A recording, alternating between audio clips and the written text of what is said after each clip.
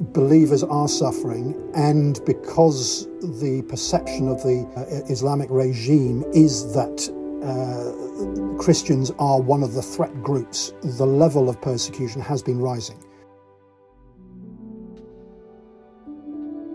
Across the world today, millions of Christians are persecuted. They face oppression, imprisonment, displacement, and even death, simply because of their faith in Jesus Christ. These courageous believers are our brothers and sisters. We are in this together with them, and we need to hear their voice. Join host Kenneth as we discover their stories today on Release International's Voice podcast. Iran is a country with a long history, going back into the Old Testament. Oppression, frustration, and a lack of hope have characterized life for many of its citizens since the establishment of an Islamic Republic in 1979. Christians, particularly those from a Farsi Persian background, have faced persecution for their faith. In this edition of Release International's Voice podcast, we speak to Simon from Transform Iran about life in that country and about how God has been at work, even as his people have suffered. Simon, welcome to this edition of Release International's Voice podcast. Hello, Kenneth, and thank you very much for having me. It's good to join you. It's great to chat with you. Simon, you work and serve with the Christian ministry Transform Iran. I guess the name itself gives us some idea of what the focus is, but at the outset, can you tell us just a little bit about the work that this ministry does? Yes, well, I think probably the easiest thing, I go back to the start with Lazarus and Maggie Yeknazar. They emerged or came out of Iran in the late 1980s. And this ministry emerged as they came out and they looked to start serving other Iranians and to disciple them, to train them. And a ministry emerged from that with a sense of need. And they felt called to call it, as it was then, 222 Ministries, and that was, as it were, our first name. And that comes from 2 Timothy chapter 2, verse 2. And it says, "And the things you've heard me say in the presence of many witnesses, entrust to reliable men who will also be qualified to teach others." It's about building up individuals and churches. It's about sharing the gospel, about apologetics, discipling, baptizing people, training them, planting churches, just building the church. And this, out of this then comes other aspects of our ministry, which we run an online church. A Persian Community Church is a digital church which reaches some 20,000 a month. We do Bible translation into a variety of Iran-related languages. We have ministry into Afghanistan. So there's quite a range of things that have emerged from when we first started. Thanks so much for that, Simon. That's great to hear. It's always exciting to hear about kingdom work, gospel work that different people are involved in. So can we turn now to the general situation in Iran at present? Over the past year, 2 years, I guess, as perhaps many listeners will be aware, we've seen on our national news, we've read in our national newspapers, reports of civil unrest, protests and the like taking place in Iran. Can you perhaps explain that a bit for us, or sum up for us what's been going on there? What's been at the heart of all that? What have been the issues in Iran? Well, Kenneth, I think one of the things I first need to do, very, very briefly, just step back a little bit in history to help provide the context to what is happening now. So back in 1979 was the creation of what is now called the Islamic Republic of Iran. And this is a theocracy that is based on Shia Islam. And so it's been running for some 44 years. And what we've seen emerge in this time and in Iran now, there's some 60% of the population of about 88 million are under the age of 30. It's a very young population who are there. A lot of them are very highly educated, university education. And despite the fact they've not known anything else, they are deeply frustrated. They are ruled by an elite which internally within Iran it expresses corruption in terms of the way they behave. It ignores the needs of the ordinary people. There is very high levels of unemployment. And what they've created with this Islamic Republic is that they've been trying to create what is, you might call, a monoculture. It's a culture based on Farsi, based on Shia Islam, and they've just brought this sort of single-minded perspective. Whereas actually Iran is more like you could almost liken it to a basket of fruit. It's a country which has got 61 different language groups in it, and which is quite astonishing for that sort of number. And there's only actually about 45% of the population who would speak Farsi, the Persian language. So this whole perception of Iran and Iranians as being, as it were, one single group is not actually quite the real picture. Okay, in the last year in particular, there have been one or two sort of overt protests, haven't there, on the streets? We've been seeing them on TV programmes and so on. Has there been any single issues that have prompted that, or is that simply just the sort of the accumulation of this sort of frustration that you speak of? I think I would say it's an accumulation more than, and what we've got is essentially the pot is got to such a heat that it is now boiling over. But there's a lot of different ingredients in that pot. This issue cuts across so many different areas of Iranian society. It is quite astonishing. I've given you different groups with this young people who are unemployed, who are poor, and unemployment's particularly high amongst young people. And what you've got is a regime which has got presenting no answers, they're presenting no solutions, they're not answering the questions that people are asking. And this is why this issue is continuing at the moment. You've got this deep sense of frustration and anger that people are feeling, and the regime's just hoping it's going to go away if they shoot enough people, if they oppress enough people, if they just wait enough time, it'll just disappear. And the answer is it won't. One statement that was made, sort of, why do young people go on the streets to risk death? And the statement came back, we're dead already. As far as they're concerned, there's nothing to live for unless it changes. Okay, well, thanks, Simon, for setting the scene, as it were, there, painting the picture of life in Iran generally. Now, given all that you've just described, can I ask how all of this has impacted on the Christian community in Iran? In other words, has the general mood in the country that you've been describing, the various protests that you've touched on, has that made things harder or easier for Christians? Well, Kenneth, what I think I need to, I'm afraid, wind the clock back a little bit again. What we had then in the 19th century was a gradual arrival of missionaries from the West, and within.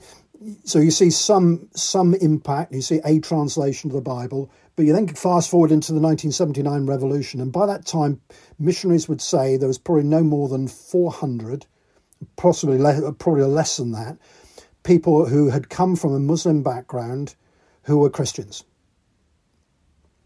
And we then fast forward to 2020 and a survey done by a university in Europe, and their survey estimates that there are probably more than 1 million believers in Iran today. And so this is quite an astonishing thing to have happened under the oversight, as it were,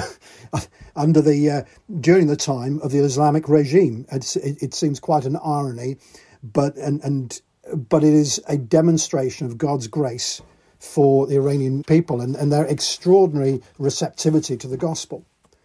And throughout this time, the Islamic authorities have identified that Christianity is a threat to its own existence. And this is why there is such levels of persecution. They see what the Christian message as a challenge to their authority.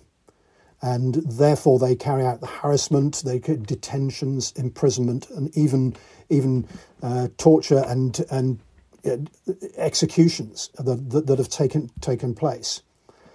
The protests have not improved life for anyone, and we need to be clear about that. So in a sense, there's nothing special about being a Christian.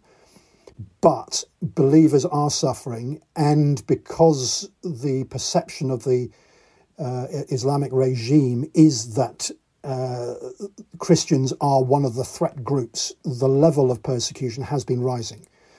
Thanks so much for that. And you touched there, obviously, on the persecution that's experienced by Christians in Iran. So let's just think about that for a moment. Can you sum up generally then what life is like for Christians in that country, both those who are from some of the ethnic minorities and those who have come to faith in Christ from that Persian Muslim majority background? There's the perspective of oppression and suffering, which there's an awful lot of focus that's put on. But alongside it and parallel with it is also hope. The hope in who we're representing, as it were, in who we're part of. The hope in Christ, and we have a hope that is beyond any suffering. And I think that is something that is felt sort of in across the board by the church, I think, inside Iran, because they've come from a sense of hopelessness in looking at the situation they're in, and yes, they feel the challenge. They've just living life, ordinary life is a challenge.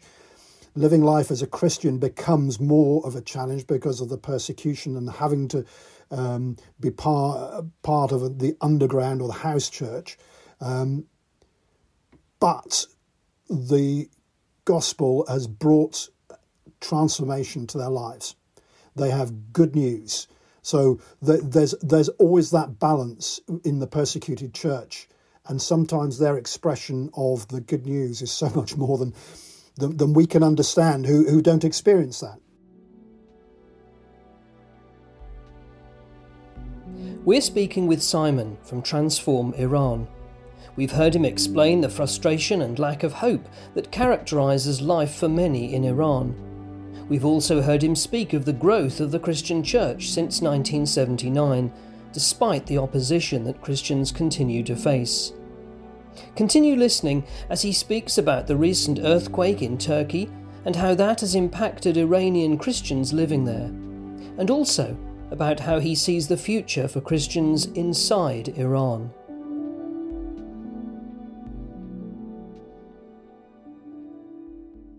One of the world stories, of course, in the past month has been the devastating earthquake that has hit southern Turkey and northern Syria.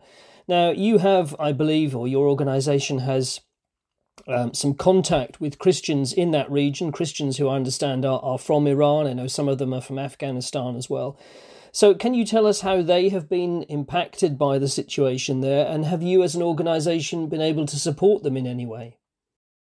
We have churches in 16 cities, so that they are part of what we call 222 churches. That's our former name. They retain that name, so they're part of our family, and in 16 cities in Turkey. Now, most of those cities are not affected by this, and we are very thankful that we've not had any reports of any injuries or fatalities amongst our people.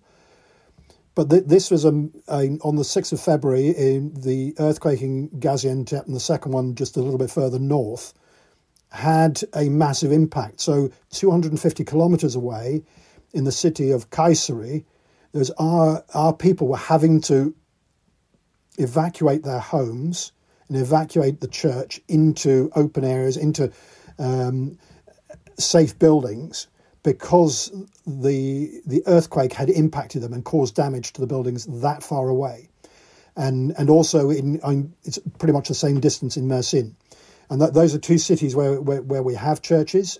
We've got some people a little bit further forward, but not as far as Gaziantep. So, which is why we're able to say why they haven't been affected. But even yesterday, we had this third major tremor in the Hatay region, and that's an area that we're looking to try and help. Now, our people have been out overnight in Kayseri Mersin. They've been been in a park under sort of temporary tents, and the conditions are very cold there at the moment. Last week it was -14. It's a little bit warmer this week, but it's still round about the freezing point. And so the church in Mersin is in the process of trying to recover itself, trying to see if their buildings are going to be safe, but they're already planning to try and help people further forward, as it were, in Hatay province, which is the one that was affected last night. But even before that, from the first earthquakes, the Antakya, which is the modern name for the biblical name of city of Antioch, that area had 70% of the buildings destroyed from the first earthquake, and so that's been the focus of this other tremor, where there's been more damage. And so we're looking to try and help our church to be able to go and deliver and minister into these areas and bring help. But in the longer term, we see another issue in terms of impact, because so many buildings have been damaged, and I can't quote the numbers, but there is going to be a massive problem with accommodation, and this is going to be an ongoing problem. And refugees, such as our Iranians, may lose accommodation because there are others around who may take it over because of the shortages that are going to come. So this is not only a short-term and an immediate problem in trying to rescue people and try and give some food and that sort of thing for now. This is potentially a very long-term problem. Thanks for that. Well, it's good to hear that there are Christians that you have contact with on the ground who are seeking to minister to others, to show the love of God, as it were, in that terrible situation that obviously has, as I say, it's been a major item on our news programmes, hasn't it, for the past few weeks. We've heard you describe something of the work of Transform Iran, and we've talked about the current climate in Iran generally. We know that Christians, and particularly perhaps those from a Persian background, continue to suffer for their faith and for their witness to the gospel in Iran. But can I ask you, how do you see things developing in Iran in the years ahead, as far as the impact of Christianity is concerned?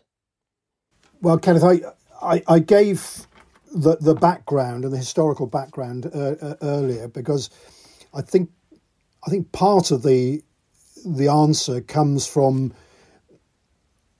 the fact that God has promises that He places over people and situations, but He doesn't forget, and He's had His hand on the nation of Persia. And you go back into the Old Testament and you read the stories of the Persian kings. You could pick up many stories there of God's impact. You can pick up in Acts 2 the impact of the Holy Spirit coming down on the peoples coming from Persia, Parthians, Medes, and Elamites.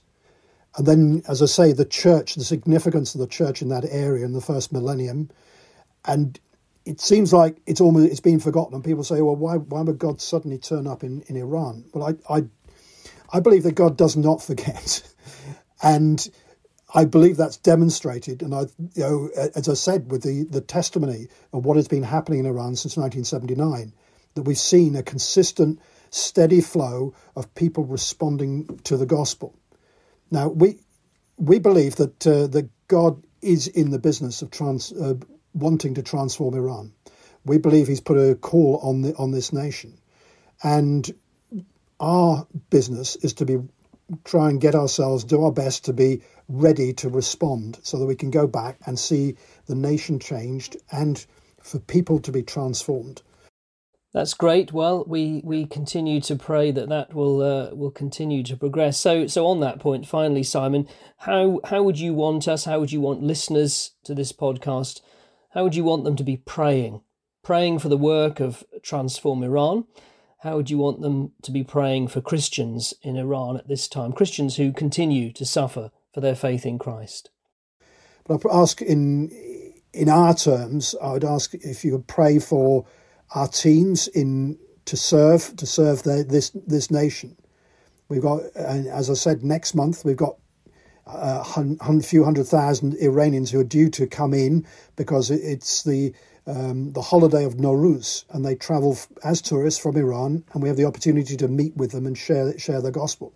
So to pray for that, to pray for our teams on the ground, for our teams who are ministering in all the different areas that I mentioned earlier, whether it's serving in a humanitarian way, whether they're discipling people, they're broadcasting God's word into Iran.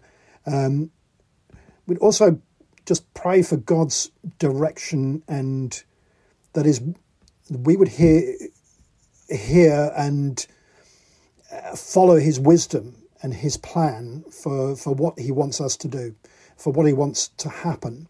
That has got to be a key thing that we need to do. But just more generally in terms of Iran, we need to pray for the church. We need to pray for believers. We need to pray for those who are already believers, that they would be able to grow in faith. They're living in a country where it's difficult to grow because there are fewer resources available to them. So they really need our prayers as a young church to be able to grow and develop. We want to pray for Iran, the nation, to be transformed, that it would know God's freedom, it would know release from the oppression that it is suffering. Well, that's great. Simon, once again, thank you for taking the time to speak to us on this edition of Release International's Voice podcast. Thank you, Kenneth, and thank you so much for the privilege of being able to share a little bit about what we're doing. Our sovereign God continues to build his church. He does so even in the face of opposition that his people face when they make a faithful witness to the Lord Jesus Christ. Iran is no exception.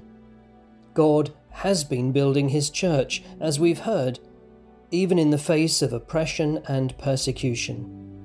We pray he will continue to do so.